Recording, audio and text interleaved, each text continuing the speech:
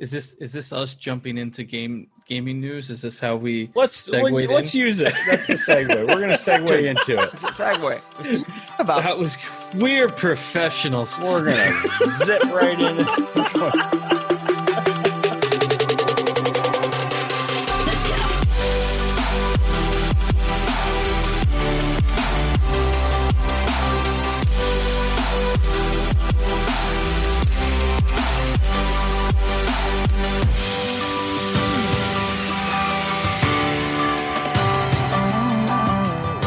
Hello, and thank you for joining us once again for the Guardians MH podcast. I'm one of your hosts, Dr. Goku, and with me tonight, I have Joe. Hey. Nate. Hello. And Matt. Hey. If you're joining us for the first time, Guardians MH is a 501c3 nonprofit focused on promoting mental health awareness throughout the gaming community and being a first step in assisting individuals with gathering meaningful resources in a safe and inclusive atmosphere. Our podcast is another way to normalize talking about mental health and is a fusion of mental health topics and gaming. So tonight, I have the honor of welcoming our guest, the video game doc, Dr. Anthony Bean. How are you doing, Anthony? I'm doing fantastic. How's everyone else doing? Other than the heat, great. Melting. Yeah, before the show, Nate was mentioning that his office is, a boiler room now? Yeah, it's 32C, 90 degrees. My AC decided it wanted to give up the ghost today.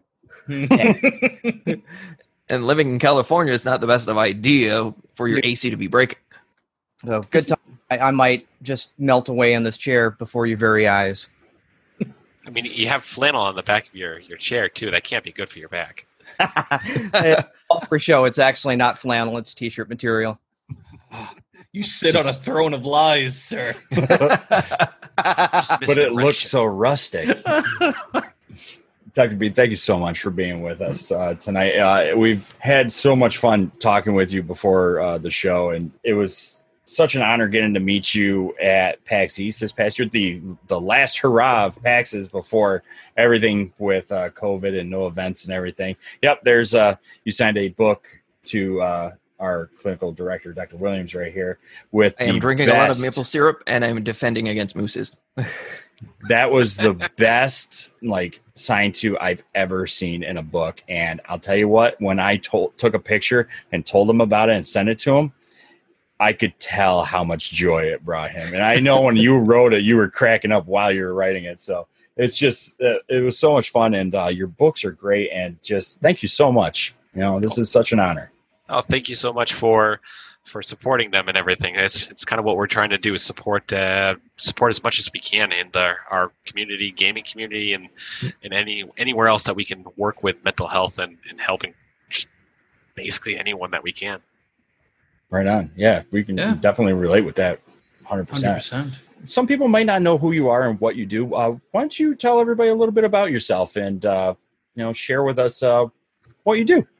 So, not a problem. So I am what they call a licensed depth, as in deep, not death. I work with death sometimes, but depth, as in deep, psychologist. And so what I do here in Texas is I work with geeks, gamers, nerds, pretty much anyone that's on the spectrum that plays video games, D&D, watches anime, reads manga, goes and helps out in lots of different areas of board games and everything like that to really help understand themselves through, one, the characters they play, the games they choose to play, and also what can we learn these different lessons from.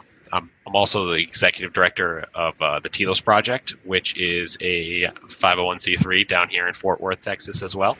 So I know your guys' growing pains very, very well on everything. We do a lot of psychological assessment therapy. Our main focus is autism and on the spectrum to do testing. We probably 80% of our our testing batteries are actually autism batteries. And we're one of the few places in about 150 mile radius that takes pretty much everyone's insurance. And we pretty much fight for everyone. We have Spanish speaking clinicians. We have sliding scales. We have everything known to man to get people into to mental health to see the benefit of therapy, and we can definitely say that we see massive change and a lot of good people with this. This type of model of what we've done for it's give it back to everyone, make sure that we can survive on what we have, but also basically just do what we can for our communities around us. It can go on if you want. That's amazing. Do you have time to sleep? I'm just curious. So there are nights I do get sleep, but generally I function really well with about 7 hours is my functionality. Okay. No, that's amazing. That 7's a nice round number. Lucky number. Yeah, it's a lucky number. No, but that's just amazing, everything that you do. And for me to hear that you accept every insurance, that's huge. That's a social worker's dream to hear somebody say that. Because it's like, oh, great. I don't have to fight you. Correct. Every insurance and a sliding scale. Right. Like, that's the yellow brick road. Like, that's amazing. The dream. To kind of give an idea of like everything that we do, we take some insurances here that no one takes because they pay terrible, but that's fine because we that's why other insurances supplement and everything evens out in the end. Mm-hmm. But even if someone was to, let's say with our sliding scale, go and get a self-pay rate at somewhere else, at like a neuropsychologist, someone, and pay out of their own pocket, they would still pay less with us and get the same amount, if not better, report than if they went in a different place. And that's our hope, that's our goal. And so we've connected and ingrained ourselves very heavily in the community, and we're on like tons of different mental health panels for the city of Dallas and Fort Worth to just help basically flow everything as much as we can to a lot of the kids, a lot of everything. Are you hiring? We have expanded so crazily fast. Like I started this nonprofit with my wife, who's also a clinical psychologist. We started this in 2016, April of 2016, and we are now 4 years into it, and it started with me just doing part-time psych batteries for the state. And now we have 16 full-time employees, 10 of them are clinicians, and we started off in this little 200 square foot office, and we are bursting at the seams at a 3,400 square foot office right now. and we don't have any room to grow into because I don't want to deal with our landlords any longer. And so we're working on saving up to buy a building at the end of our lease. Very nice. Very nice. Because it's something that's so important, that accessibility for people to have mental health. And a lot of people will not seek out either therapy or either evaluations because they feel it's too expensive, they don't feel their insurances are going to cover it, or their insurance just doesn't cover it at all or almost not enough. Mm-hmm. I've dealt with clients that with insurance companies that pay like 2.5 sessions. Like you're not going to do much with 2 sessions. Not going to get far with that. Not very far. Not at all. That's an intake. If you're lucky, with some of them, we've been fairly, I think, lucky to be able to figure out and crack the different, we call them the insurance codes, and make relationships with the right people on the insurance level, because this is all insurance talk now at this point, but that's my fault. I'm sorry. Yeah, no, it's okay. Anyone who calls in for, like, if you try to get benefits for someone, all those people on the lower level, they just don't know anything. They don't know anything they're talking about. They're just reading from a pamphlet. That's all they're doing. But if you go higher up and you make those relationships with the people above them and above those people, it is amazing what doors open up. Like we take Medicare, Medicaid, and we've been able to have Medicaid approve us to do even more than their normal testing, because one, we sent them reports and I did a presentation for them of why they need to pay a little bit more for these people, and they were like, we really appreciate this. This gives us insight, because no one in Medicaid really usually is a mental health professional. They're all just people having a job, unfortunately, which culture needs to change on that. But we did a lot of good work on that. So I mean, we're constantly pushing for services for people. But the population that you serve is one that it's needed. The services are needed. I think that's the most important thing here. You know, that's a population one that at times there's not enough services for, or you do run into that aspect of insurance, what's available. You know, yeah, I can see you for therapy, but like, you know, 2 months from now, you know, that's a lot of what I hear. So that, and then also, unfortunately, not everybody wants to work with that population. I've had that too. They're scared. And it's something that happens a lot, like you mentioned, Matt, that there's not enough clinicians for the amount of people that are looking. Right. And I've been practicing for at the practice I am now, 5 years I've been at the practice. And right now I'm just trying to clear out clients that I know either won't come again or their files is closed to take on people that are on my wait list. And I think we're 5 psychologists at my practice, and I'm the only one taking new clients. The rest of them are booked like 3-4 months in advance. Yeah, we had to strategize when we hired people to make sure we have like a registered play therapist. We have a Jungian. I do Jungian Freudian work. We have a marriage and family therapist. We have CBT specialists. We have psychodynamic specialists, and just to make sure that we hit the entire gambit. And we have male and female counselors and psychologists just to make sure that we serve the population. And if I had more room, I would hire more because we're about to be completely full because people are realizing that unfortunately COVID's not going anywhere right now. I will pack my bags. I'll move to Texas. I got family down there. Like, just let me know. Let me know. Well, we are eventually going to need a social worker. So that's okay. It's funny you say that. Okay. I'm available. I'll take vacation and help you move. We have really good barbecue. You might want to ditch. I know. What was that? You might want to ditch that hat. Oh no, the hat stays. The hat stays. I'm sorry. I know I'll get a lot of hate. That's okay, but the hat stays. You can keep the hat. It's only if you mess with their Cowboys, and I'm a Pats fan, so I mean, I'm in terrible territory for that. There's a lot more down here than you may realize. It's insane. Really? Really, I'm a Jet fan, so no matter what, I'm not going to do well down there to begin with. Nope. As long as you don't have it tattooed on your body, you should be fine. I don't. I'm good. Their spring training is up like 20 minutes away from me. Yeah. Come up here in Cortland. It's literally right outside of where I am. Oh, that's a different podcast for. Yes, we're jumping. That's I told you another topic on everything.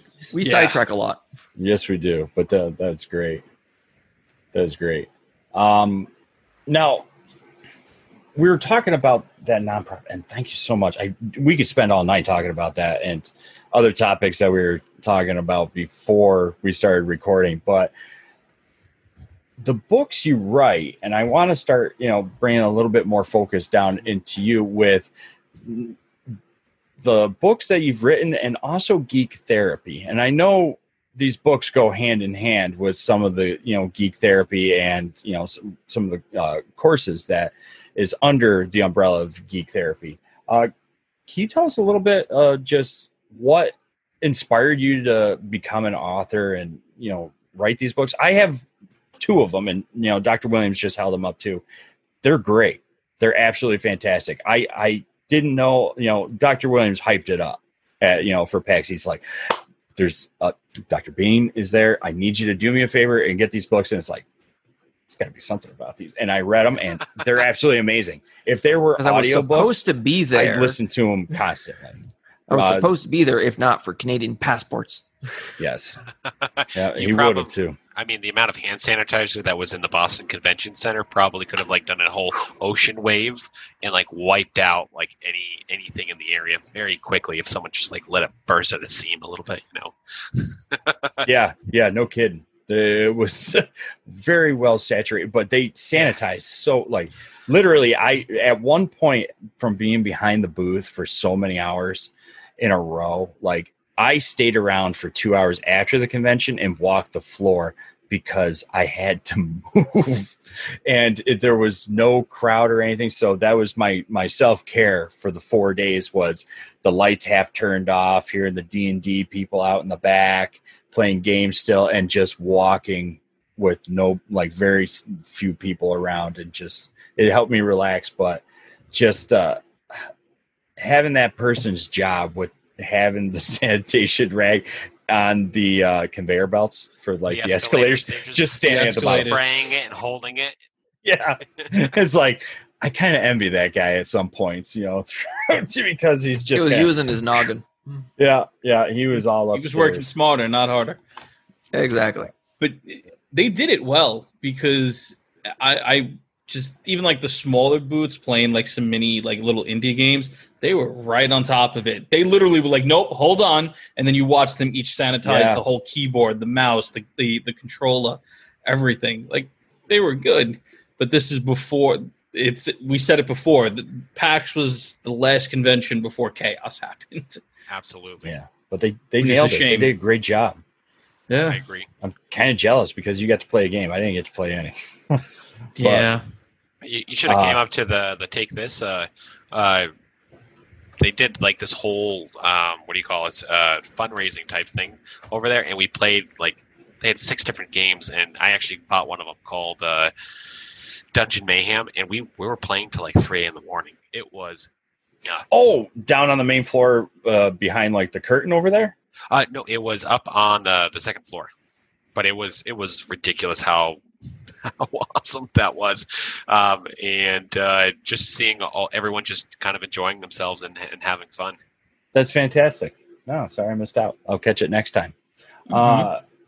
But tell us a little bit about what inspired you to become an author and go this direction. Absolutely. So basically, one of the things is that I have always, all through college, grad school, and stuff like that, I've always been part of one of the administration boards of popular psychology, of psychology and technology, something along those lines. I've always been the student rep for those things. And I've always really enjoyed doing that type of stuff. And part of that job is always having to write an article or so every 3 months or so for the community and also for other people. I also really, really like research, and I love conducting research. I love writing it up. I love pretty much the entire process, except for reviewer 2. You always don't like reviewer 2. That's rule number 1 in research. Usually, when you get a reviewer 2, you're like, I know the comments are going to be bad. But so basically what ended up happening is I actually played a lot of video games growing up. I have tons of stories of me being grounded for months and even a year at one point for playing video games. And Legend of Zelda is my favorite one. Always will be, always has been. And my gosh, so growing up, played a lot of video games. And I went into my first practicum, and it was at a methadone clinic. So I had to be there at 5 in the morning. I would leave at 1 o'clock because those were our hours. And that was perfectly fine. But man, it was intense. Anyways, so the reason I bring up that is because I had a bunch of clients who didn't really kind of know what... In methadone clinics, the counselors revolve so fast. Yes, so they do. They don't necessarily. It's really hard to build that trust with their counselor because they're like, "You're just going to leave me again. Why do I want to form a relationship with you?" And you're like, "No, I'm here all year." And they're like, "Yeah, we'll see. You'll probably be gone in 3 months." And so after the 6-month period, I started bringing in the intention of video games to people who have never played them. And so I started having them play and teaching them a little bit of mythology and Hermann Hesse's books on different mythological beasts and mythological characters and stories. And what I actually started seeing was a massive transformation for a lot of these methadone clients, where by the end of the year, my caseload had dwindled by about 40%, which is very, very high for not just a regular practitioner, but also for a methadone clinic. For a methadone clinic in general. Holy crap. And the reason it had actually dwindled that way is because we were teaching all these people who never played video games these different mythological stories that they could relate to and grab onto and feel like they were part of something else. And so what we ended up doing is we kind of standardized that a little bit, and I unfortunately I had to leave to go to learn psych testing at that point. But from what I heard while I was still in California, it did really well for a little bit until it petered off because they didn't have a video game person there, which is unfortunate. But basically that was kind of the turning point that I wanted to kind of get this information out there. I noticed that clients react to this in a lot of positive ways. Yes, there's negative out there too, but there's also a lot of positive. And when they react to it in this type of manner, they can feel competent. They can feel like they are part of something, and they can do something really amazing about themselves in a lot of different ways. And so that kind of led into writing up some of these different reports for some of my internship here in Waxahachie, Texas. And I actually brought it into there, and I had a whole bunch of slew of Geek and Gamer clients. And we brought in Nintendos, we brought in Xboxes, and we focused on trauma and worked with a lot of kids on trauma. And it was just quite amazing to see their entire lives take a change when you can use the characters that they choose to play as, kind of show them like, this is kind of what you're doing in here. How can we utilize that in your life as well? And having that go into that type of direction for them was very powerful for their own, what we call personal myth. Monomyth is what we call it. Yeah, Joseph Campbell. Yep. And with that type of information, we basically kind of just noticed that a lot of these geeks and gamers, like the gaming itself was a secondary condition to something else: trauma, depression, anxiety, ASD, autism spectrum, for those who don't know the term. And what we noticed was that if I can teach, I taught the whole practice how to kind of do this. If you can teach someone to do this, then why can't we hit that on a much grander scale and promote a much more massive change? And so that's what led me down to the writing path. I know it's a long-winded story, but that's what led me down to start writing these books, because we want to like touch everyone's lives in the way that they can and show like these games, these things that you have done to your own life and the games you've played have a purpose, have something that you can take out of them, and you can go forward with that going forward. I've noticed, because I have been using, before I kind of found you, and even before I found a lot of other psychologists that kind of have had this penchant, I've been studying. For me, it was parasocial relationships and how they impact people. I've been studying this for, 10, 12. Oh, God, I've lost count. Too many years. But the more I've kind of researched this, the more I've found the ways of using a character, not necessarily on face value, but the story of the character, either the trauma or the interconnections of the character, where someone can really relate to it. And that's where on this podcast, before it kind of got too intensive, I was writing these profiles of characters in terms of, this is the character, who he is, and this is the kind of psychological makeup of the character. And a lot of people really liked those links. And I use those in therapy, of using a character to link to an experience or give a metaphor where someone can better understand what's going on. Mm-hmm. And it's all about taking the literal interpretation of what we call the character. This isn't just video games. This is Dungeons and Dragons. This is anime. This is everything possible that you could absolutely make a case for.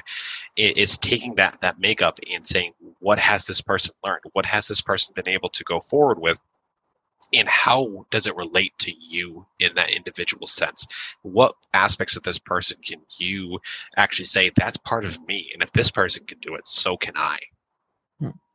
And it's something that when I was doing my own research for my thesis, is kind of researching that Greek Greco-Roman mythology of how people would put these gods up on pedestals, but look at those trials and tribulations and apply it to their own lives. Because, if this specific god can live through the same thing I'm going through, that it means that I can do it as well. But you can also then take that exact sentence right there and say, from an archetypal level, like if I am feeling Herculean task, right? This task feels so overwhelming. Let's just even use like starting a nonprofit, building up all the resources, building up everything.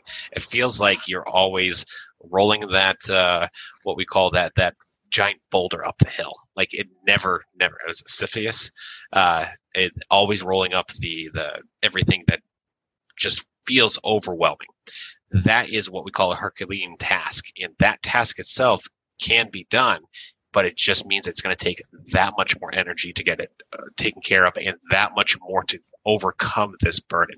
But it doesn't mean it doesn't have to stop you. It can be a wonderful force for good if you are willing to look at it from like, this is a big task. That's fine. How do we push this up? How do we keep going with this? And one thing I find with a lot of psychologists I've met in the past that are more traditional, so the quote unquote therapists or psychologists, they tend to shy away from this type of utilization of new media or new technology because it's unproven, untested. And I find that using it's not the sole thing I use, but it helps create that relationship with someone. Absolutely. I don't think it's necessarily supposed to be the sole thing that we use. Like, I don't know one practitioner who's like, I only use this one thing to help someone. You talk about irrational beliefs, and we talk about them, and we fix them, and then you're done. No, there's progress after that. There's things that have to happen before. There's a pre-setup, there's end setup, there's then graduation from that task, and then moving forward in that type of capacity. So for someone to be like, oh, this is just a bunch of hullabaloo, this doesn't make sense. Well, why don't you start talking to some of the people who are doing this type of stuff and talking about the content that we're relating to the clients, and watch the clients light up. I have a girl, a client who is a teenager and comes from a rough childhood, still in a rough childhood. She was... to give you guys just a brief idea, she came to me from a psych hospital because she was having psychotic delusions. And one of the things is, when I went to the psych hospital to test her, I was like, you're not actually psychotic. You're just massively depressed, like to a degree I have not seen in a kid ever before. And so I actually spent like an extra hour with her. We weren't even testing at this point because I hadn't finished it, but I was talking to her about her life and what was going on. And she's the only one in a family of 5 who watches anime. And everyone else hated anime. And so they would badger her at home. They would be like, why are you doing that? That's useless. Don't do that. But she felt related to the characters. So after all of that, we did just kind of like a 1 hour free session for her, and talked about the different ones the different animes that she really, really enjoyed to listen to and watch and just engross herself in. And it was absolutely phenomenal to see the change in her in that moment. And then she came on as a client because she sought me out afterwards. And we actually then did a complete, much more in-depth intervention with different animes. And her favorite one is Bungo Stray Dogs. And I'm ahead of her in Fairy Tail right now, which is the biggest accomplishment of my life with this client, because the amount of anime that she watches rivals the amount of time that you sleep per night or breathe. Oh my gosh. I'm sure. So I'm ahead of her, and it's like, yes, I'm beating you in something. And she's like laughing. She's laughing at me. She goes, just wait till next week, Dr. Vegan. We're like, no. No, let me have this. But it turns out she was just severely depressed. But now, since we've been doing all these types of really interesting interventions of how does she see other people, how can she use these what we call archetypal experiences that she's seen in the anime, and then overlay them upon the people that she is interacting with in school, in life, in job. She has a boyfriend. Now she is getting straight A's. She feels like she can go and talk to anyone in the class because she, in her mind, perceives that these people act like these types of anime characters. Therefore, this is how my exact response I'm expecting from you. And ironically, 9 times out of 10, that's a response that she gets. And she's like, I feel safe in having these conversations with people. And I actually started an anime group and a D&D group at the school. And I was like, who is this person from a year ago? Right. And she's made tremendous progress. And this is just on anime interventions. Like, I'm having her watch stuff and I'm having her talk to me about what does she like about this anime? What does she like about this person? What does she not like about this? And that's it. That's literally an intervention for her. What I think a lot of people don't understand when it comes to geek therapy, for me, I have more of a penchant within superhero therapy, but they're all intertwined, is using these characters, using this new media or this popular culture as a way to springboard into tried and true techniques that we already have. So evidence-based practice. We're just using it in a different way. Mm-hmm. Mm-hmm. The greatest story that I know I've said it once before, but I'll say it again because I love it. When I was working on rehab, I had a guy come into my office, this big burly man, just coming off of detox and screaming at the top of his lungs, "Get me out. I want to leave. Yelling." He sits down and I'm getting the paperwork ready. It's a voluntary unit. I'm getting the paperwork ready. Sure. Looks at my office and he sees the first appearance of Gambit, X-Men, 266.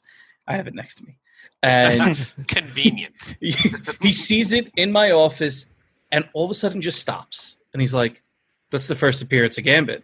I was like, "Yes, it is." And then he looks next to it. He goes, "That's Preacher #1." I was like, "Yes, it is." And we spent a good 45 minutes to an hour just talking about comics. He ended up staying. He ended up completing the rehab program, and I hope he's doing well now. But at the bare basic of what everyone here is talking about, it all boils, that's a connection that you're having with someone. Yes.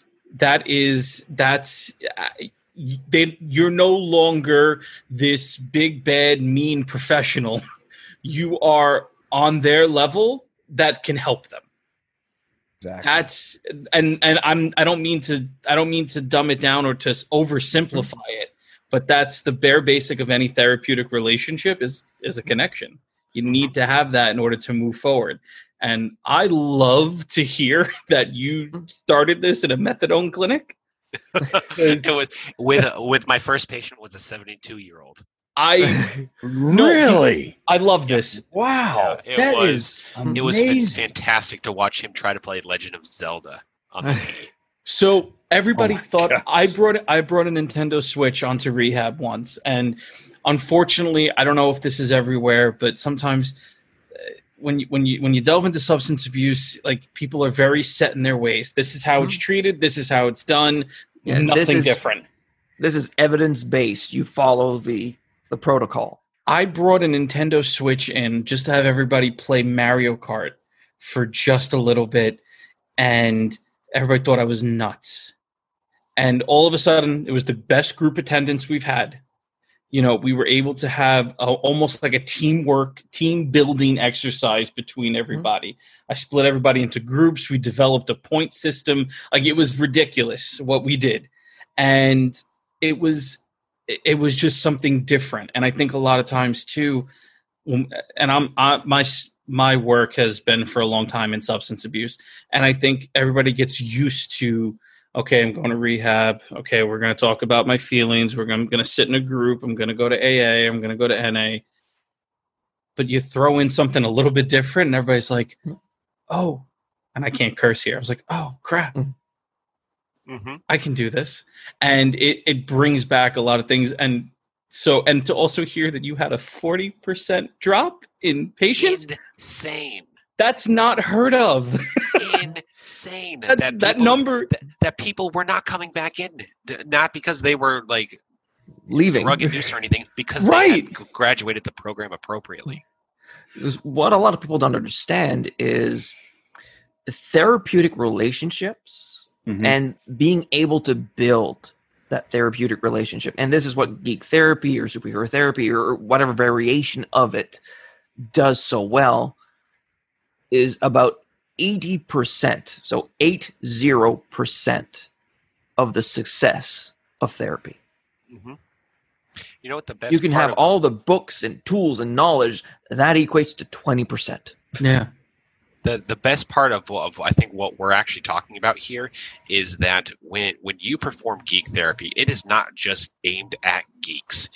A person on the street can be pulled in, and you can be like, "Hey, tell me about Thor, and how many Thor movies have you seen? What about Iron Man? Do you understand his ego self-identity access across everything of his narcissistic personality, and then how it goes into a depressive state, and then he comes into realization with the grasping of the ego and the self-access, pulling himself apart, and then him forming his actual true nature." And someone's like, "I don't know what you just said, but let's go and talk." But that's the kind of stuff that we're talking about here. You don't necessarily have to be a geek in order to love this stuff, and you don't have to only use it with geeks. Like we've used it with parents. I've used it against parents all the time, and I say that word specifically against them because they don't always necessarily like to think that game playing D&D is appropriate or all these other stuff. Yet they see all this massive progress with their kids when it's directed appropriately. Because people play video games, people watch Marvel movies, they watch Star Wars or Star Trek or any variation of some form of pop culture. You can find a character somewhere that someone will grasp and link to where they have similar experiences.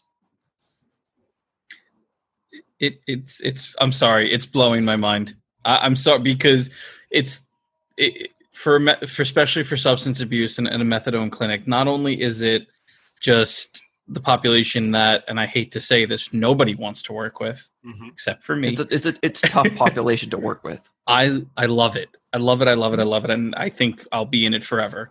But just to hear the fact that you were able to go in and do that, and it is a very difficult population. I am sure you had people literally look at you like, WTF, like, are you kidding me? I'm going to sit here and play video games. I'm going to talk about this with you. Because that's what I got when I brought my Switch in, because the first thing, what are we, kids? I'm like, yeah, let's actually go back to that time a little bit. Yeah, yes, we're kids. Let's go back to that for a moment. A lot of addiction is rooted in childhood. Absolutely. And it's blowing my mind that you had a 40% drop, because if I went back and told my colleagues, by the way, I spoke to somebody who had a 40% drop in methadone, they'd yell at me, and two, they would tell me I'm lying. Yeah. But you could simplify it even more with just having that switch system in the rehab session distracted them. It's a form of escapism. Right. I was trying. Really, my plan was simple. Here's a different coping skill that maybe some of you have access. Right. And I do it with music a lot too, in various ways. And I don't want to go too off track, but you're right. You could use it. You could use these types of mediums to have positive results in the end. I mean, Tony Stark is a wonderful thing because he has he's so versatile in so many different manners of what you can do, of saving the universe, of neurosis, of drinking and his alcoholism problem. Yeah, the trauma. Demon in the Bottle.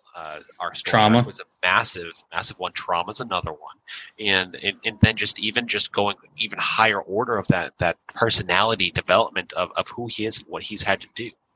I mean, it's insane what you can do. And that's just one character. Right. Then you jump over to Thor, and even just using Marvel Cinematics at this point. Like, it's you could just a plethora. Yeah. Well, one that I use a lot is Jessica Jones. Yes. Just with sexual assault and post-traumatic growth. First season of Jessica Jones is kind of the epitome of post-traumatic growth and someone living through sexual assault and trauma. Yeah, hands down. And that's that ending. Again, just one character. That's the beautiful part about this. Like, we're not even getting into Bruce Banner and the Hulk yet. We're not even getting into I know, in Fortnite. I mean, we're not even getting into anything like really crazy, like D&D yet, like how your character that you choose to play as, your alignment, your choices in that game are representative of who you are. Never mind if you have a really good DM, you can manipulate the situation into a problem-solving idea and then have the group work together as a team that does not normally work together very well, and then solve that problem in either they can fight, they can not fight, they can have to round about a different way of mixing the two. Maybe they want to have a conversation with the monster. Maybe they want to try to manipulate it into a more positive light. There's so many different avenues that you can go with this, and popular culture is just like the tip of the iceberg. It was. It's funny that you mentioned that. Our first D&D game, the first encounter that I had you guys do, you made it so you guys didn't fight, which was great. It was, I think it was Mrs. Kilmer. Her character was more of a passive and started just making noise around the area to try to scare the monsters instead. And that was a fun time. And thankfully my dice, rolled in your favor. And you're not hurt about that at all, though. No. I like your dice. It benefits us most of the time. I need more dice. I'm a dice goblin. Anyway. Have you used the D20 I sent? I used it all last game. Did you? I exclusively used that D20 in our last game. I had it weighed on the 20 side. That way ones came up all the time for you. Thank you. I appreciate that. One thing that a lot of people don't really understand is, and I've seen this a lot, and I've given this example in the past with therapeutic rapport and the connection with that therapist. And a lot of people say or think that, I finally have an appointment with a therapist, this is the only person I'm going to get. Mm-hmm. They don't realize that you have a choice. If you don't feel that you're connecting with that particular therapist, you can change. Yeah. It's recommended to change. I am not the therapist for everyone. There are some people I really click with, and there are some people that possibly won't click with the style that I have, and that's okay. Like I mentioned, I've given this example in the past where my first client, so this was back in grad school, was a person that had multiple businesses, suit and tie every single day for his entire life. And I was the second therapist he's ever seen. So the first therapist was a more, let's say, granola than... So she had the long skirts and sitting on bean bags on the floor, and he had arrived there with a 3-piece suit. He did one session and said, "Nope, never again." She's a great therapist, just not the right therapist for him. Little too granola for his taste. Yeah. But that's okay. Absolutely. She works for a lot of people. It just didn't work for him, and that's okay. It's my first conversation with clients. That's actually how I end the first session. I tell them if this didn't click, if this didn't work, call me and we'll find somebody different. There's plenty of other people in this office, or there's plenty of other people I can refer you to. I usually end it, don't give up on this, but let's find you the right person. Mm-hmm. And I always tell them, listen, if you're worried about hurting my feelings, trust me, I've heard worse. I'm pretty sure therapists have been called every name in the book at some point. Yep. And having worked in a prison, I've been called everything. Having worked on a rehab, having worked on a rehab, a psych unit. Yeah, I've heard. I've heard every name. So yeah, it's pretty intense what we sometimes get called. But the work that you do is that's awesome. The work that you have done and continue to do, that's amazing. It's super rewarding, and being able to see the change happen, and to what our parents as I just want to do what our parents think we do. We just talk about comics or something like that. What we actually do, we're doing therapy. What our client thinks we're doing is we're we're having fun. Mhm. That's like therapy is supposed to be enjoyable. It's not supposed to be like teeth pulling or trip to the Right. dentist Right. or to the doctor. You're actually supposed to enjoy it. Like you're supposed to gain insight. You're supposed to gain all sorts of stuff around yourself. And if you can manage those things, if you can learn from these different things, why not use the mythologies that we have very much around us and just at our fingertips? How do you not deal with, that's the wrong word. How do you work with a parent who's kind of not on board with anything that you're doing? Because I think unfortunately a lot of parents have, video games are bad. That's the reason my child is doing this. Why are you playing video games with him? Like how him or her, how do you word that? How do you discuss that? It is one of my favorite things to do. So when the reason is because it's so mind blowing for the parents in what we do.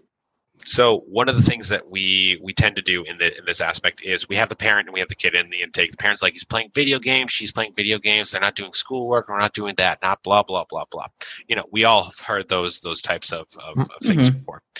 The biggest thing, the kid's just sitting there going like, here we go again. You just see the wheels turning, and you're like, all right, thanks mom, thanks dad for that information. You turn to the kid, and whatever that type of geek artifact that they're really into, you start talking to them about it, and you see them like get really confused or like, what why are we talking about this? And you start going into it deeper and deeper, and you start going further into why they play this type of character, and you see them get excited. You see them start to come out of their shell and not just be like glazed over look. You look over to the other side, and the parents are like, I don't know what you guys are talking about. Like, oh, so communication, what you're asking for your son, your daughter, is one of the biggest things that you're actually not giving to them either. And they get this scowl on their face. They're like, well, no, I communicate. I'm like, well, if you communicate, ask her about what they're doing. And they're like, well, I don't care about that. And I'm like, that's the issue.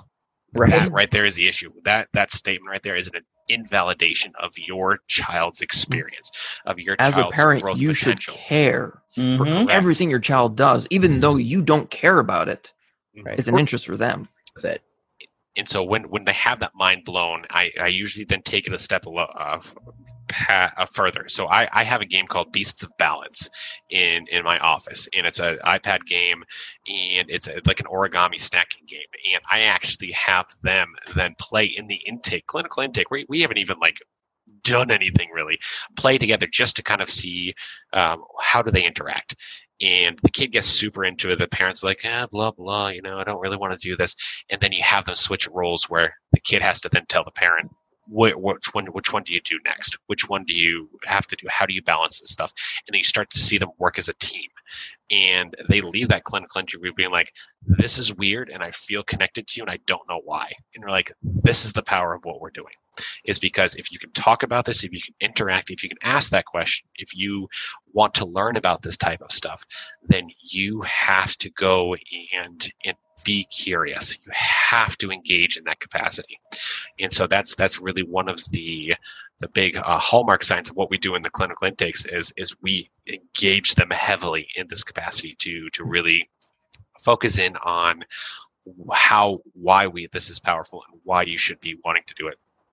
Then we just send them home and with interventions of like, kid, you got to teach them how to play Fortnite. It doesn't matter how bad they are. Or Brawl Stars is one of my favorites, because then parents like start playing it, and then like they'll friend request me on my account and stuff like that too. It's super hilarious to be like 11 o'clock at night, you just finish up a game, parent like friends you, and you're like, sorry, man, we're not doing this right now. Go play with your kid. They're awake right now. Because it's something that I've mentioned a lot to the parents that I see, because I mainly work with adults, but I deal a lot with certain parents, and they say, well, I'm not connected with my kid. They're playing these games and I don't understand. And I say, go play. Pick up a controller or a keyboard and mouse, or even just sit with them and watch them play and ask them questions to figure out what their interests are. Because if, as a parent, you are not interested in what the child is interested in, It just creates that barrier. Mm-hmm. If you're forcing the child to do something you want to do, it'll create that barrier, and vice versa. Yeah, I think too. I think there's always been that sort of like disconnect, almost like there's supposed to be that disconnect. Like, yeah, I'm not supposed to know what video game this is. I'm not supposed to know what a Fortnite dance is. I'm not supposed to know, what a victory royale is. I'm not supposed to know like why this village is so beautiful in Animal Crossing. But there is sort of this. But I've actually told parents too, like, no, you should be invested. Like, you should. It doesn't matter if you don't understand. At least ask. Matt has had like 4 different islands now in Animal Crossing, right? I'm only on 2. Only on 2 so far. I've been busy. But one thing, like I mentioned, as much as I would want my sons to play hockey, because I'm from Canada, so of course we play hockey. If they want to go to, say, dance or piano, I'm going to be a dance dad. There's no point in me trying to force them to do something they don't want to do. You need to support what their interests are. Mm-hmm. Mm-hmm.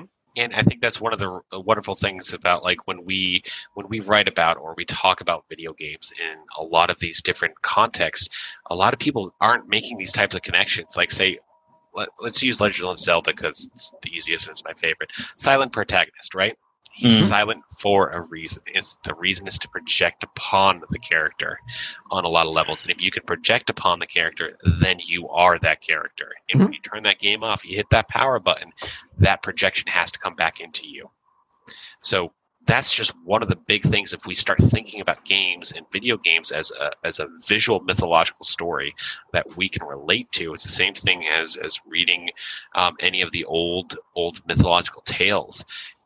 Then we have now just even that tiny switch is already starting to move us in that type of direction of why the storytelling is important, why trauma can be informed through a video game, why we can be courageous to force ourselves into a more positive role model or positive experience, and why we need to be aware that the different characters that we play as are just that important to us. Absolutely.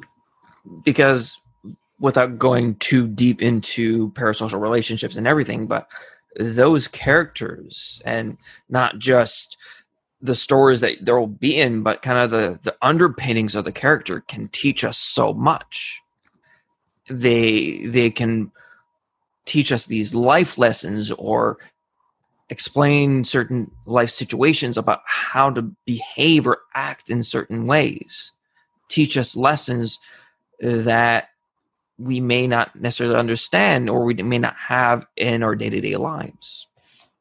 Yeah. One thing that I mentioned to my thesis supervisor, God bless him for taking a chance on this idea, but the whole basic principle of my research at the time was, what would Spider-Man do given this situation? Because Spider-Man has 2 people. You have Spider-Man and then you have Peter Parker. And how do you play this scenario in this situation? Because it's a fictional character, because it's this comic book character. A lot of people say, oh, well, you're not going to learn anything from that person. But then you have the flip side of, what would Jesus do?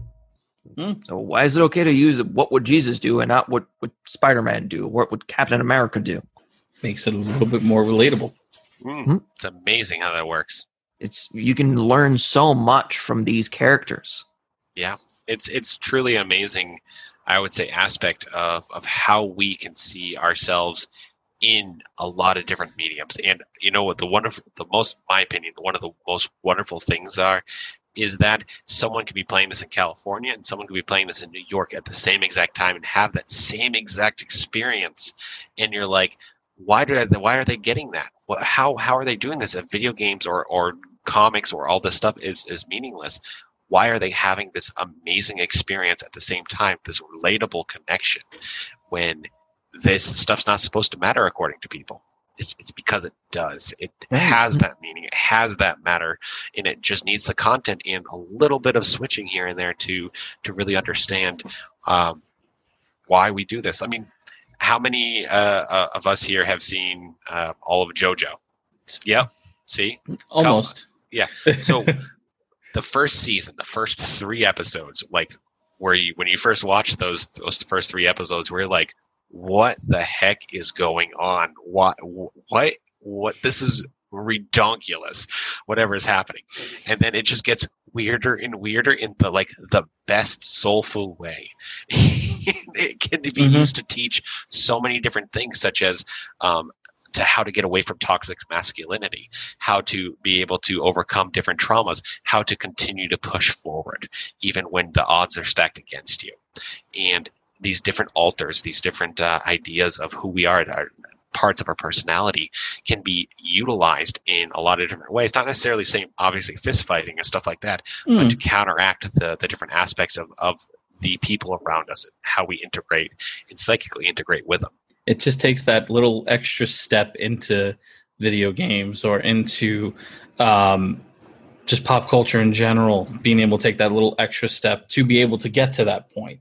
I think on the surface, a lot of people, look at it as this mind-numbing tool. When in reality, if you work with it a little bit, it can be a teaching tool. It becomes a catalyst, is what we would say. A Better catalyst. word, yeah, absolutely. Yeah, and that catalyst is so powerful. Yeah. Because video games has a different place within entertainment, because a lot of entertainment is very passive. So you'll watch TV or you'll watch a movie, but with a game, it's very active. You're making these choices. You're making these decisions. And a lot can be learned from those decisions. So why did you go right rather than left? Or why did you get this item versus this one? Or make this decision versus this one? And it kind of teaches you a lot about the person, but also about yourself. I've used StarCraft to teach about financial structure and financial freedom more than I think I have ever wanted to, because it's a resource-based game. Mm-hmm. So StarCraft or Civilization or Command and Conquer. Zerg was such a cheap race. Always hated the Zerg rush. Oh man, it was brutal. Have you guys ever played against a pro in that game? It is disastrous for you. I've played against my father, who is a closet pro at old school Warcraft and StarCraft, where for fun he would play 10 of the hardest difficulty computers against himself, and he would win. Like, he would take on. We used to have old school LAN parties with me, my brother, my dad, and my best friend, all in the same house in different corners. We had a hell of a network. And it would be the 3 of us versus him. And I would use cheat codes back when you could to get the resources and stuff, so I could even have a chance to compete against him, and he would still win. But yeah, I admit, I used cheat codes. Who didn't? There was level. Power was overwhelming. It was, but man, I love the reference for the StarCraft and the finances on it, because you're absolutely right. Yeah, I would have never have thought of that. I really wouldn't have, and that's just fantastic.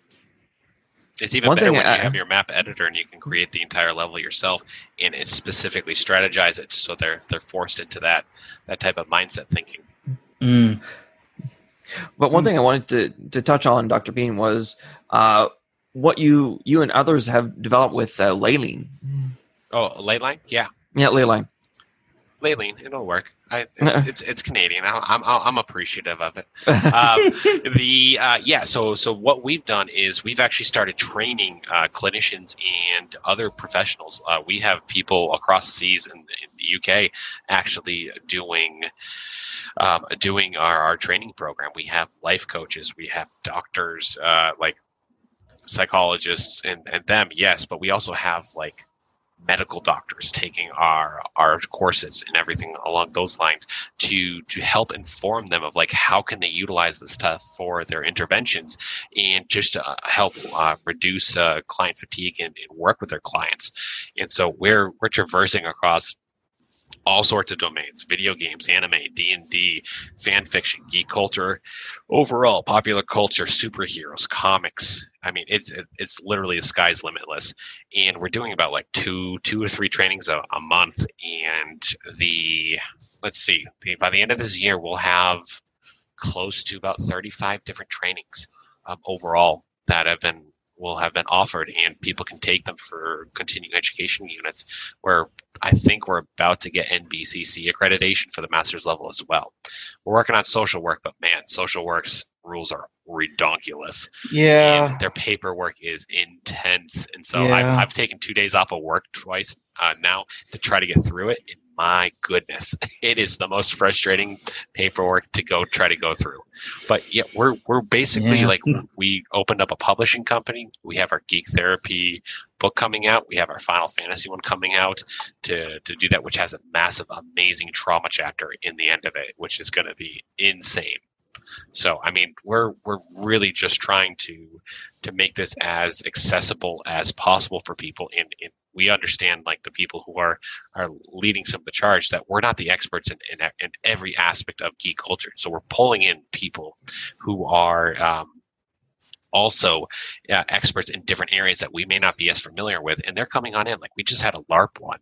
I've done LARP, live action role playing, but I can't tell you any of the research around that. I can't tell you anything of how to do that. We have someone who has worked nationwide with LARPers and internationally with working with trauma and LARPers, and she did a fantastic presentation and an absolutely phenomenal way of explaining the content in a way that you're like, this is amazing. Like how you guys have already formed this type of trauma-informed or anxiety-informed, utilizing an X card, utilizing the thumbs up sign. And these are all just nonverbals where you don't have to have anything else past that. This is all absolutely amazing work that a lot of people are already here. And that's the whole point of it. Like, we're trying to create that platform. Well, we're not trying. We are heavily succeeding in creating that platform to be able to inform the rest of the world about this type of stuff and how we can use it to our benefit.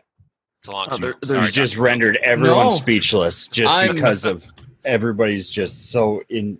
Oh my gosh. There's so many good courses on the line. I'm taking one right now. It's yours, the Video Gamers and Games and Therapy. And like I mentioned, I don't have a lot of time with the newborn and the toddler, but it is so good, and it's kind of really hitting to home with a lot of the things that I work with and that I've already been using. But it's always refreshing and confidence inspiring to know that someone else is doing the same thing or in a variation of the things that I'm doing.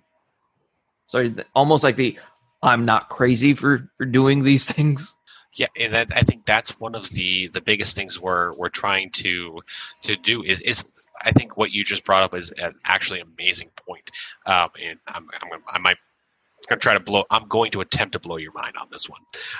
Whereas we help our geeks, right? We help the people with geeks. We help people who are not geeks. We help people using this type of geek cultural artifacts is what we call them. But what about us? Why are we drawn to this stuff? Because we are geeks on some level, and we also utilize these things. So for us, for clinicians, this is a normalizing a condition for clinicians and professionals who feel connected to this but don't know necessarily why. And so it creates not just something for our clients, but also for the clinicians to know you are not alone, which, if anyone's gone into private practice, you know how lonely it can be really quick if you don't have a lot of people around you. Yeah. Very true. It very is. Even within, like I said, I have a decent sized office. So we are 1, 2, 3, 6 on my floor. And then there's a couple more on the second floor. But on my day-to-day, I'm seeing 6 to 8 clients in a day. I'm in my office, and I just go in and out just to get the client, go back in. There's no real connection there. Mm-hmm. So what you are talking about is we at the Telos Project, we take great strides to make sure that is not necessarily happening, where we have staggered lunches, we have staggered breaks. If someone's like, hey, I need this like an extra 15 minutes here, we're like, great, let's move this client. Let's just push everything back a little bit. We take great care to make sure that our clinicians don't feel like they're alone. And we usually obviously do lunches and everything else. Everyone's lunch break tends to be around the same area. So clinical and admin staff kind of talk together. The group's always laughing because we're just doing something crazy. Very entertaining if you walk in and you're like, they like their jobs. They like what they're doing. And I'm like, great. This is what we're trying to do for everyone. Yeah. That's awesome. I'm happy to hear that, and I can't wait to see what else you have planned for the future. So I can tell you, I can't tell you their names, but I can tell you that there are already 6 other books on the way. Like one's on RPG manuals. We put out a call for one of the other ones of a book on 2020 musings. There's that one. We have a D&D manual that will be coming out to utilize in therapy. That is going to be that'll probably come out late 2021, I think. Man, what else do we have? We have a teacher who's actually writing a book of how he uses games in his classroom to teach ESL. And I thought it was such a cool idea that I was like, you've got to write a book on this, man. And so he's almost done with his portions, and then I take over. But we have so many different things down the pipeline, and everything just has to go in a perfect order. Otherwise, it all gets messed up here and there. But it's well worth it. That's awesome. I await with anticipation. The D&D one excites me. I'm not gonna lie. Yeah, there's going to be 2 of those ones. So one, Sarah Bowman, if you're familiar with her stuff, she's writing us a book on a little bit more colloquial language. And for people who don't know what that is, it's just a little bit more language that anyone can pick up, and it's not just research jargon heavy. Yeah, it's the easiest way to kind of put it. Mm-hmm. And so she's writing one about how can we utilize these things for benefits and to understand our clients and work with them on cognitive, affective, and social emotional stuff. And she's almost done interviewing about 50 different clinicians who use D&D or a different type of TTRPG in therapeutic context to really hit home these ideas and these focused opportunities. Yeah, so many things that you can do with this medium. It really is incredible. What a lot of people don't understand is if you have something, there's a character somewhere in a specific fandom that is dealing with something similar to that. Yeah, I've lost many of animes to my clients because I let them borrow it and then they just never return it. And I'm like, all right, well, you probably were never going to find it otherwise. I'll just buy another copy. That's yours now. Yeah, but okay, for good reasons. For good reasons. It is for a good reason, and that's okay because I'm going to let you have it because you probably needed it more than I did. Mm-hmm. Exactly. But I think we could sit here and talk shop all night long. That is a definite. Going. Let's do this. 3-hour podcast. Anybody? Done it before. We have. No, you know what? I've been sitting here just really absorbing this conversation and discussion because it's just on just another level. It's so interesting, and what you've done with the medium of just gaming to bring a positive spin on it and utilize it in these different forms, just amazing. Where I'm very used to hearing people talk about the negative side of gaming, and it was a big thing last year in the news with the World Health Organization, gaming addiction and this and that, and people tend to jump on the bandwagon when it gets into things get into mainstream media, and they focused on the negative of gaming. But if you take a minute, you will see how much good gaming does for not just the individual, but on the big picture as well. Example, this is big picture. St. Jude's Children's Hospital, GCX, the Gaming Community Expo convention raised $6 million this year. That is huge. And that's gaming doing good. And that's on the big picture. When you go down to the individual, the self-care, positive that you could have of it, and everything that you explained and touched on is just utilizing it in ways that I'm sure any game developer would just be glowing with energy just from how you were able to take what they've created for people to enjoy for entertainment and to utilize in rehab settings and self-care and several different ways after that. And it could be endless. So yeah, we could sit here all night and talk about this, but I just wanted to thank you for this really amazing discussion. I mean, this was awesome. I think I just loved Matt going crazy, going, what was your percentage again? It's unheard of. It is. I believe you. And by the way, I believe you. I believe you, but it is unheard of because methadone clinics are known for like in and out, just like, yes, methadone and stuff like that. But when you can address that underlying trauma, that underlying loss of everything, and help them gain stuff through these types of mediums, changes the entire world for them in ways that you never understood that you could. And that's impressive. Yeah.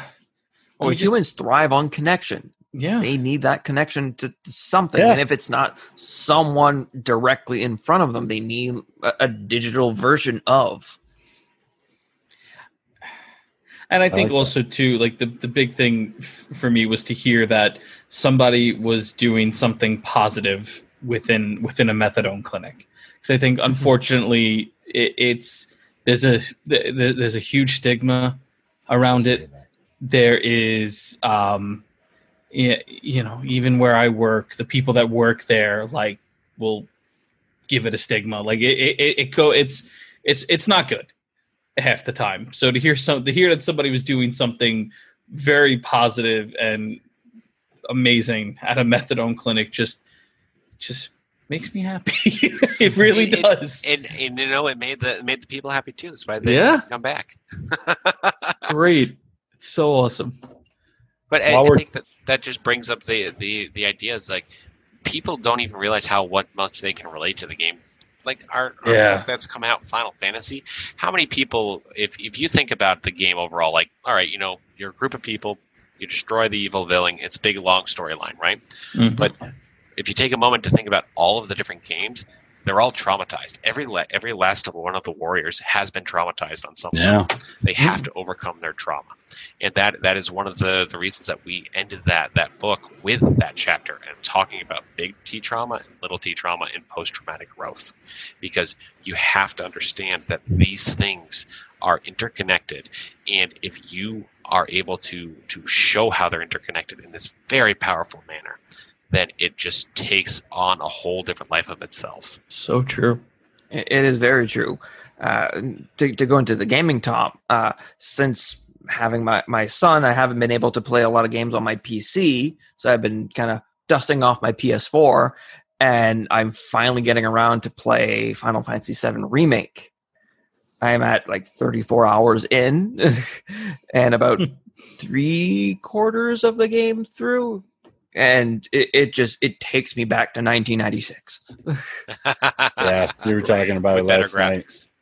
And the game is I don't know if anyone has played the remake of Final Fantasy VII, and they've just done such a masterful job, and I can't wait for the other parts of taking what was already there and making it even bigger, making it even more special, and that you feel for these characters. Certainly after the Sector 7 plate drops and you see the aftermath, and not just with the NPCs, but within your own characters with Barrett and with Tifa, just living this trauma, this loss, and this guilt as well of them trying to do good, and what they've been trying to do has killed thousands.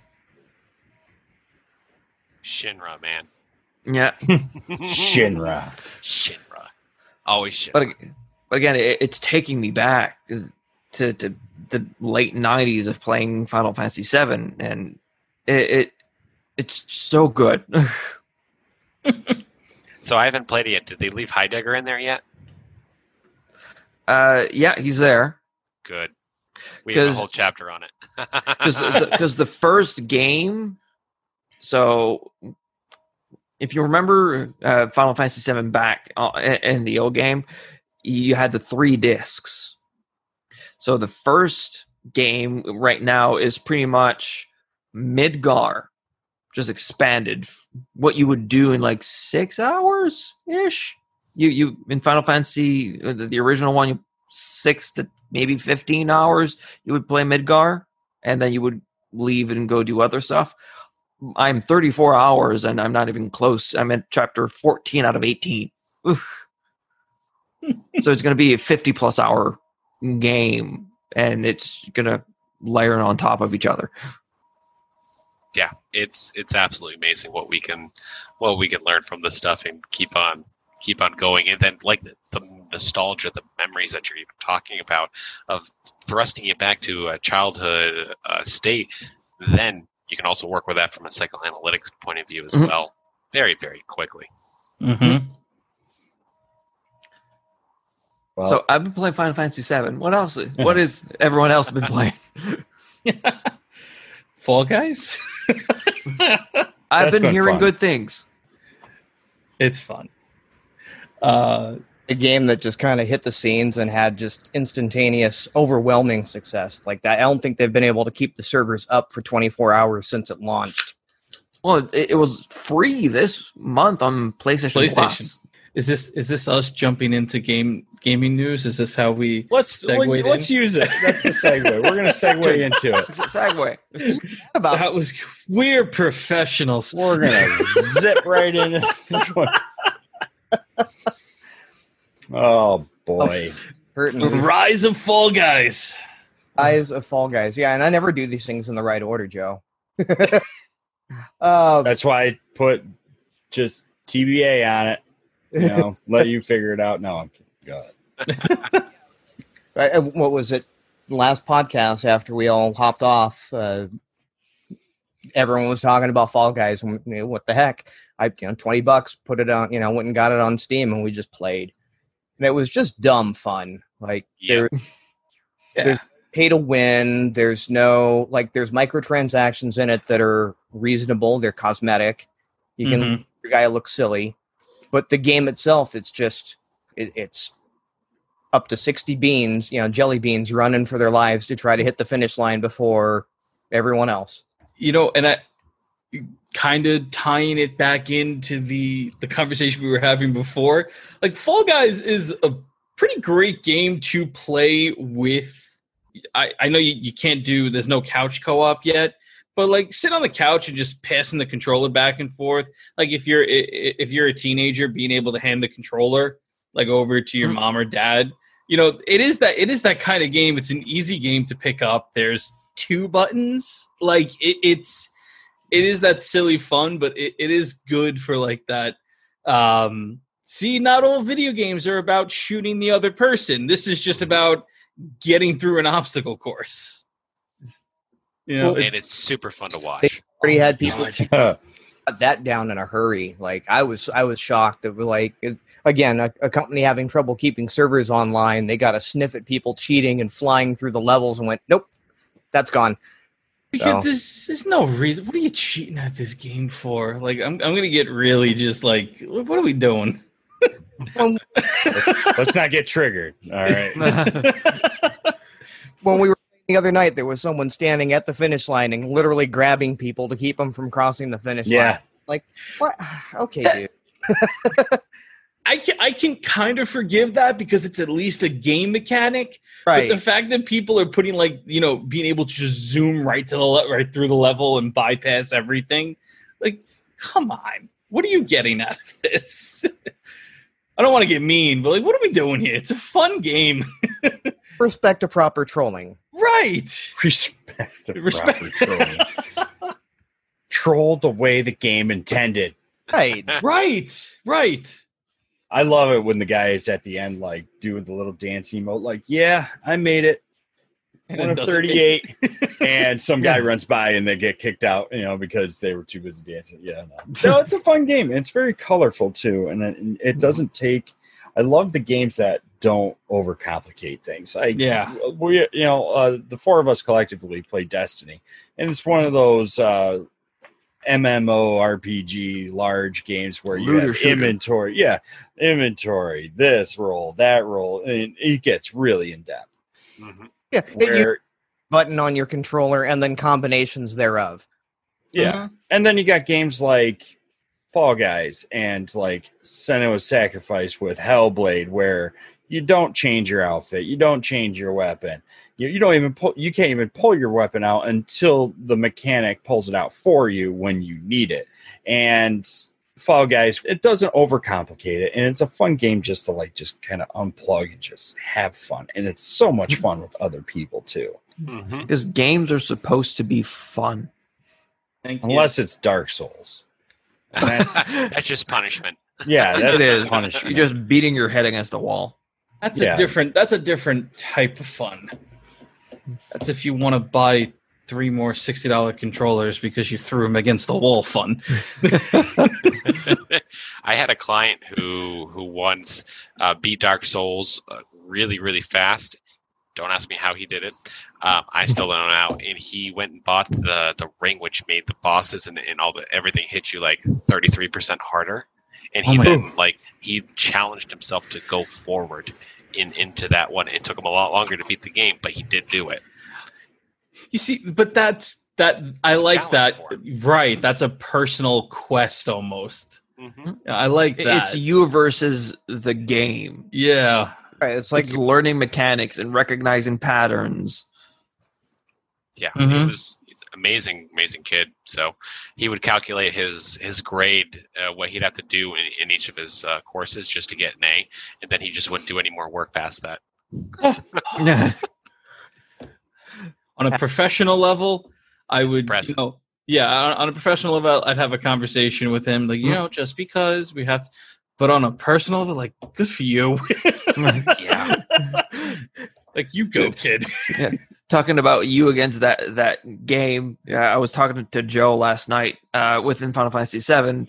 Going back to the old mini games, I was doing the pull-up competition. And it was just kicking my butt. And I was doing it for like an hour, just trying to get that damn button combination. At least an hour. And I was shocked he was still doing it. That's dedication. Perseverance. And I finally got it maybe like 15 minutes after we finished talking, because I was able to calm the baby. And it was just that most satisfying moment of, it is done. I never need to do this ever again. That's true how story.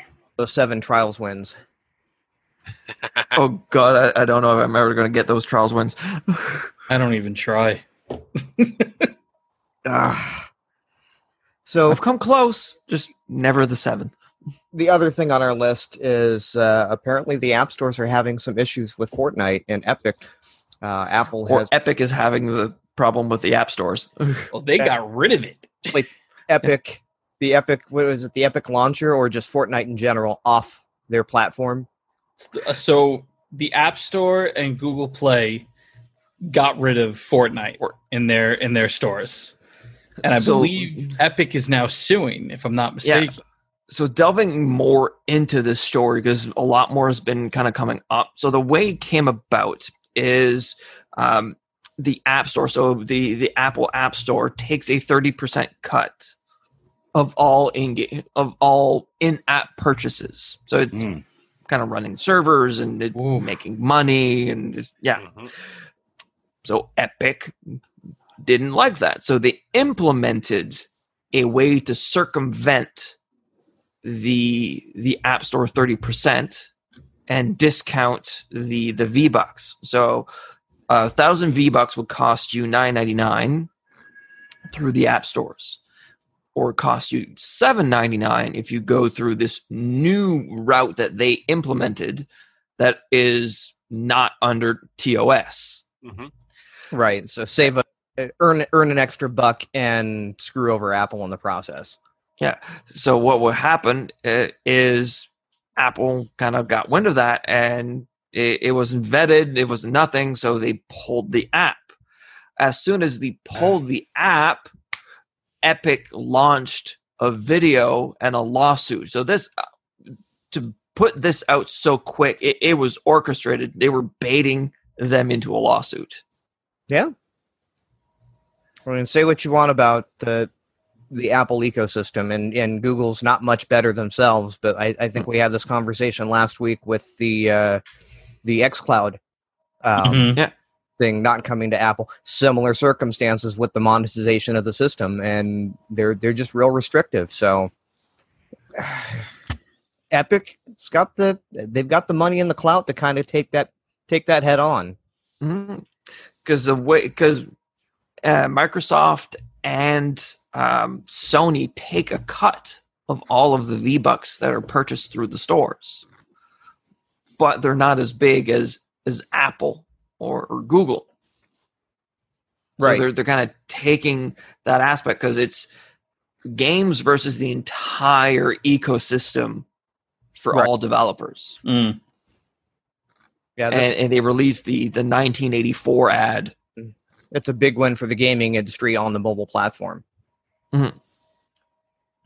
So I'm kind of on the fence of, well, they kind of went against TOS, but I understand not wanting to give the 30% cut, but it's delicate.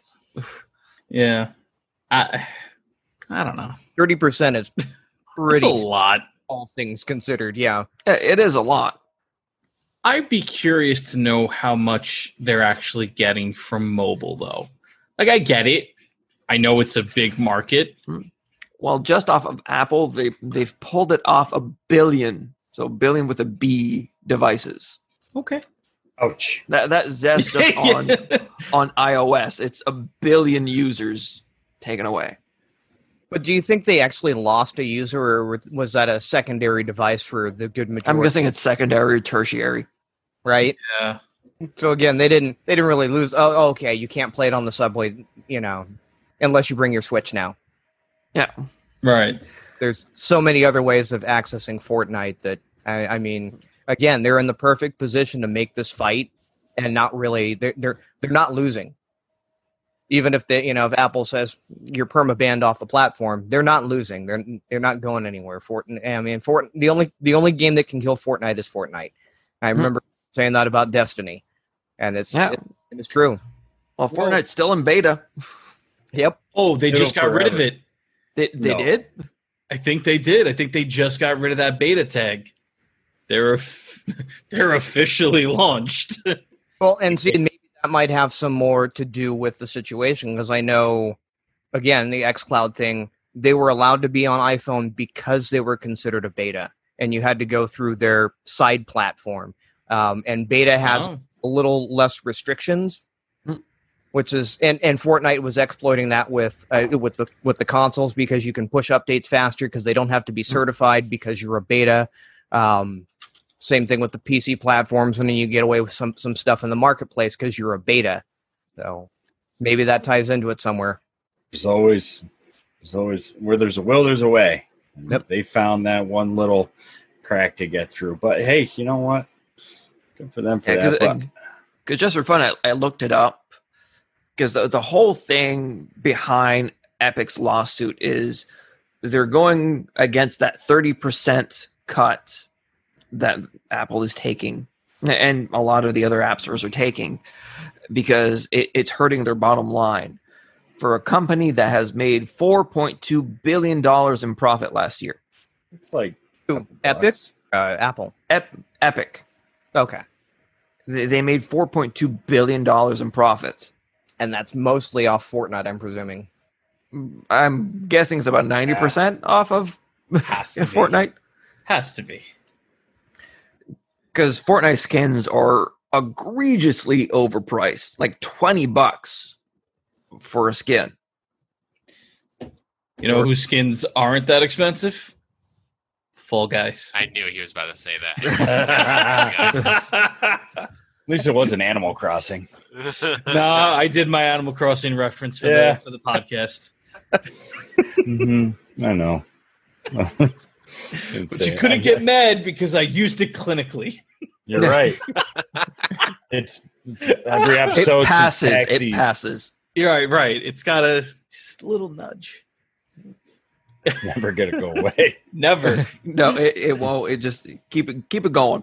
We'll sign off the podcast and it'll be like Animal Crossing, and just to get it in, like if till the day you tell me, like, Matt, you're no longer part of the podcast. You'll keep making Animal Crossing references. We will He's keep just going to show up in the Crossing. chat room and say Animal Crossing.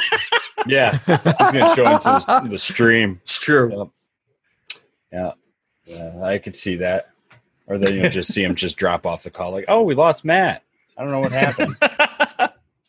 No, but Apple's not making any friends right now, especially with they just announced too that they're going to be kind of charging for their platform now, aren't they? For like the iTunes platform. Not that I heard of. There was something. There was something in the news about that. I got to look it up now. Because there's one thing that differentiated Mac OS versus Windows is Mac OS was free. And it's been free for years. Right. Windows just adopted that same mentality. Yeah. You buy it and then you have it. Yeah, because one thing a lot of people, when you were building PCs, is, oh, I can build this kick-ass gaming PC for $2,000. Yeah, but did you factor in Windows? Mm-hmm. How expensive it is. Because Windows was like, what? At one point, it was like $300 for a key. The base off $129, and then you could get the full Pro edition for somewhere in the 300s. It was quite expensive. Yep. No, I heard this on some other piece of media. It was Apple used to be the company that, come to iTunes and you can get that song for cheap and we won't put any restrictions on it. And right, they were the guys that were fighting the music industry and fighting for the musicians by giving them a platform to distribute. And so, they say if you live long enough, you become the thing that you hate. Yeah, you see yourself become the villain. Yeah. Well, right now they're not making any new friends with Intel as well, because they announced that by 2022, I think, or no more Intel. Everything. No more Intel on any Apple device, which is huge. That would just be printed on the bottom of the monitor holder or whatnot. That's $900.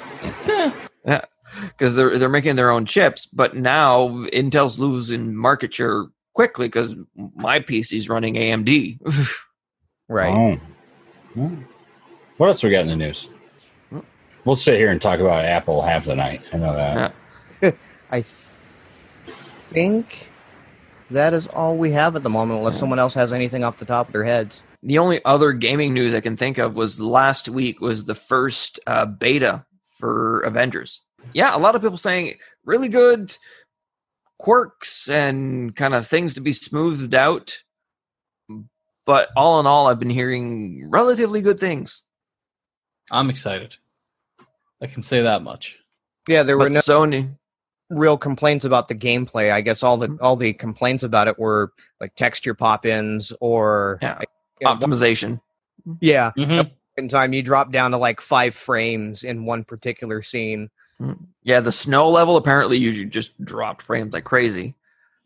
But Sony had to be Sony and make Spider-Man exclusive to the PS4. Oh, another evil giant. Well, I'm still waiting for the prices to drop on consoles. It's going to be fun. Waiting for that. That's not happening with COVID, No. man. No way. Because I was all set up on getting Avengers on PC, and now I have this dilemma of, well, I want to play with Spider-Man on the Avengers game. I know. It's ridiculous. And we don't know if it's a time exclusive or if it's a full exclusive. Ugh. And Sony has those rights. They're probably just going to keep that. Think so? Oh. Well, they're banking on the new Miles Morales game as well. Mm-hmm. Heavily. Wouldn't bank on that. I mean, gosh, that thing got a huge reaction just being shown. But I was very excited. I'm going to hold you guys right there because we could go on all night talking about gaming chat, but I'm going to have to edit this. So how about we start wrapping things up a little bit? It is 2 degrees in my bedroom. Not my bedroom, my office here. 2? 92. Oh. You are melting, my friend. Yeah. You need to get one of those cubes that me and Joe have. That's right. Even though mine's off right now. Mine's actually running in the background. I don't know if you can hear it. Usually not an issue. Like I said, it died today, and halfway through the caster, I'm like chatting with the wife, going, "Put in a service call. Put in a freaking service call." So, service call has been made.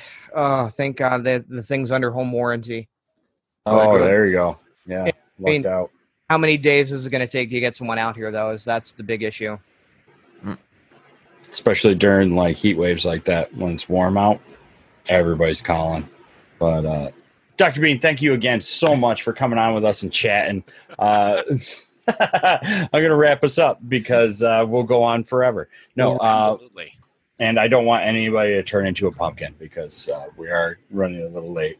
And again, thank you for the discussion coming on with us. And we really hope to connect with you very soon for some other things. And we look forward to everything coming. Why don't you give us everybody a brief shout out where people can find you, more about the nonprofit, and your general social links. Links. I love it. It's like Fall Guys. No, I'm sorry. Yeah, they can find me on Twitter at VideoGameDoc. They email me, AnthonyMBeanPhD@gmail.com. I run Leyline Education, which is just geektherapytraining.com. Or have a Facebook group. We have a Facebook page. Just search for The Geek Training, and you'll figure out where we are and all that stuff. Match the logos. You'll find us pretty quick. The Telos Project is the nonprofit I work for. We have tons of cool stuff that we're always doing down there for the community, and we continue to push through during COVID season.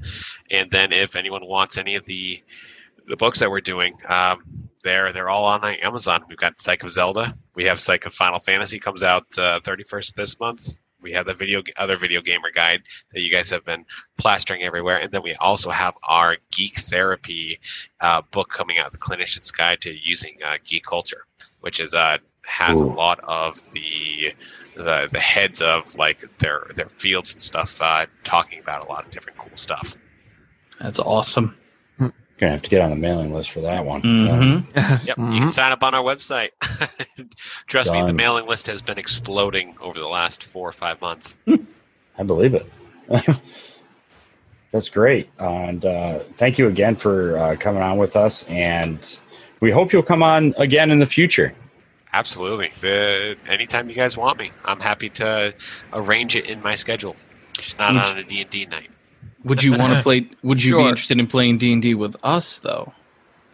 That depends on the time, day, and all that stuff. Because to convince my wife, and when we have 2 kids, small kids, to even give me every other week was a 3-week fight. We pull it off once a month. So yeah, we're a once a month game for like 3 hours on a Saturday, well after the kids go to sleep. So we'll be in touch with that. You be in touch with me. Sure. Yeah, as long as you guys don't mind, because I'm playing a chaotic neutral warlock right now, and these things just can't kill me. It's really hilarious because of my Pact Moon. Love it. Love it. And yeah, so probably go Paladin next time, just so you know nothing can hit me. Looking forward to it. Real, that's awesome. You can also find more of us. We're Guardians Mental Health. You can follow us on Twitter. You can also find us and follow us for our live recordings on Twitch. We do that every episode. And if you have any questions, concerns, if you need help, reach out to us on our email, support@guardiansmh.org. For the podcast, you can listen to us on iTunes or your favorite podcast app. Thank you, everybody, for joining us, and thank you for listening, and we will catch you next time. Woo! Thank you. Good night, everyone. Good night. Bye. Bye. Animal Crossing. I didn't do it this time. It wasn't me. I didn't do it. Don't yell at me.